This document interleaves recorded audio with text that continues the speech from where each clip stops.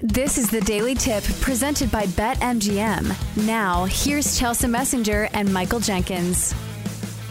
You know what's also good this weekend coming up? It's called College Football Bowl season. It starts tomorrow morning, and I am so excited to get to it. I have handicapped every game on this schedule, which is ridiculous, by the way. I didn't have to do that, but I got so excited. I just did it. So I do want to say, I just want to throw out a pick for the Cricket Celebration Bowl before we get started, because no one is handicapping this game, all right? No one.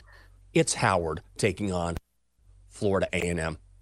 A lot of people, I bet, don't even know this game's going on. I just want to say very quickly, Florida A&M -7 is the play. This is a rivalry. We got two HBCU schools here, so maybe that's a sabotage factor. These guys always play each other close. But the Rattlers, number 2 in the FCS in scoring defense, number 1 in tackles for loss. They have allowed more than 20 points just twice all season long. I am laying 7 with Florida A&M in the Cricket Celebration Bowl, Chelsea. I just wanted to get that one out of the way. This is so out of left field that they don't even have odds for it, or like trends and, numbers to look at on most of the sites where you can look at the matchups. Like this one didn't even make the cut. And there's like 70 other bowl games that made the cut. So congratulations to you for finding this game.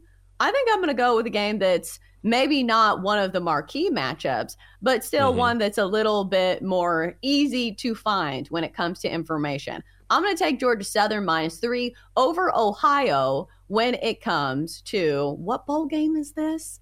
Let's see. It is the Myrtle Beach Bowl. An 11 a.m. kickoff. What a treat. Your bowl game kicks off at 11 a.m.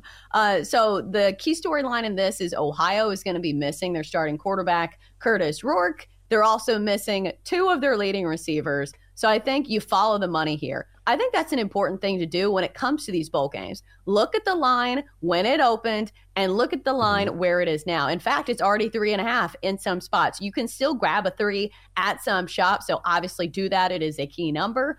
But this is a different situation than regular college football games because we have so much time in between. So really we have time to monitor these lines.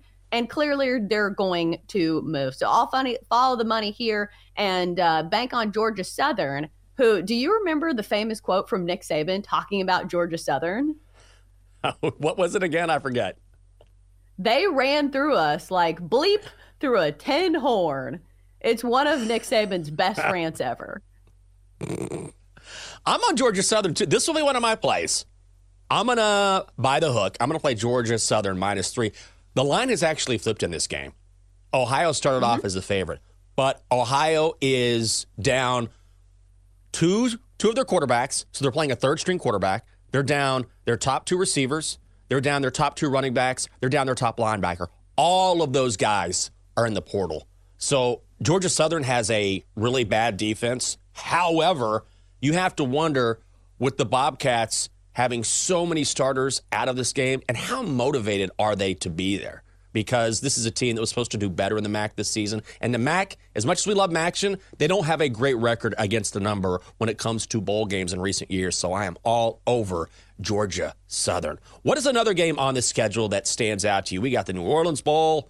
We got the Cure Bowl, the New Mexico Bowl, the LA Bowl, the Independence Bowl. I mean, it is bowl season, and we get it all day. Yeah, I think I'm going to be with you on New Mexico State because this is one that you brought up and you really liked. I've looked into it, and I think I'll be with you. I remember watching New Mexico State, last week against Liberty? I really like them because this is a New Mexico State that bettors are aware of. In fact, they ended the season on a really hot stretch of covering numbers, winning a lot of those games outright as underdogs. So whenever you see a team like that, I think that's usually a solid play in a bowl matchup, especially when you look at Fresno State, a team that has not been covering 1-7 against the spread in their last 8 games.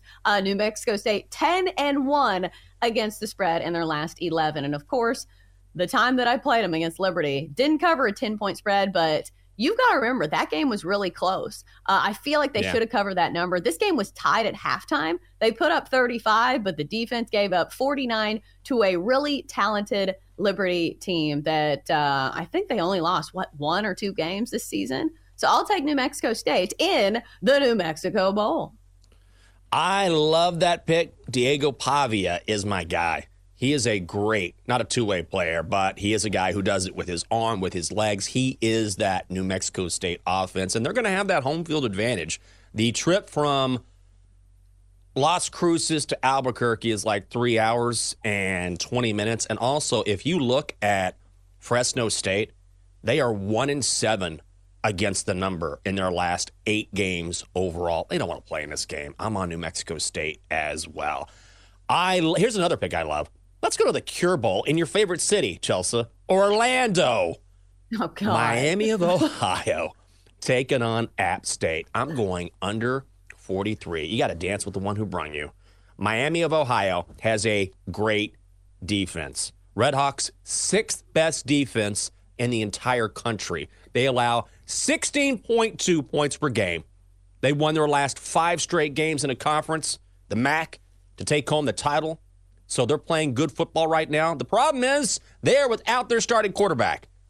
And so they're going to play great defense and shut down App State, but they're not going to be able to move the ball themselves. And look at the weather forecast tomorrow in Orlando. Showers, high winds. This is going to be a slugfest. I'm going under 43 at the Cure Bowl. It's already come down from 44 and a hook.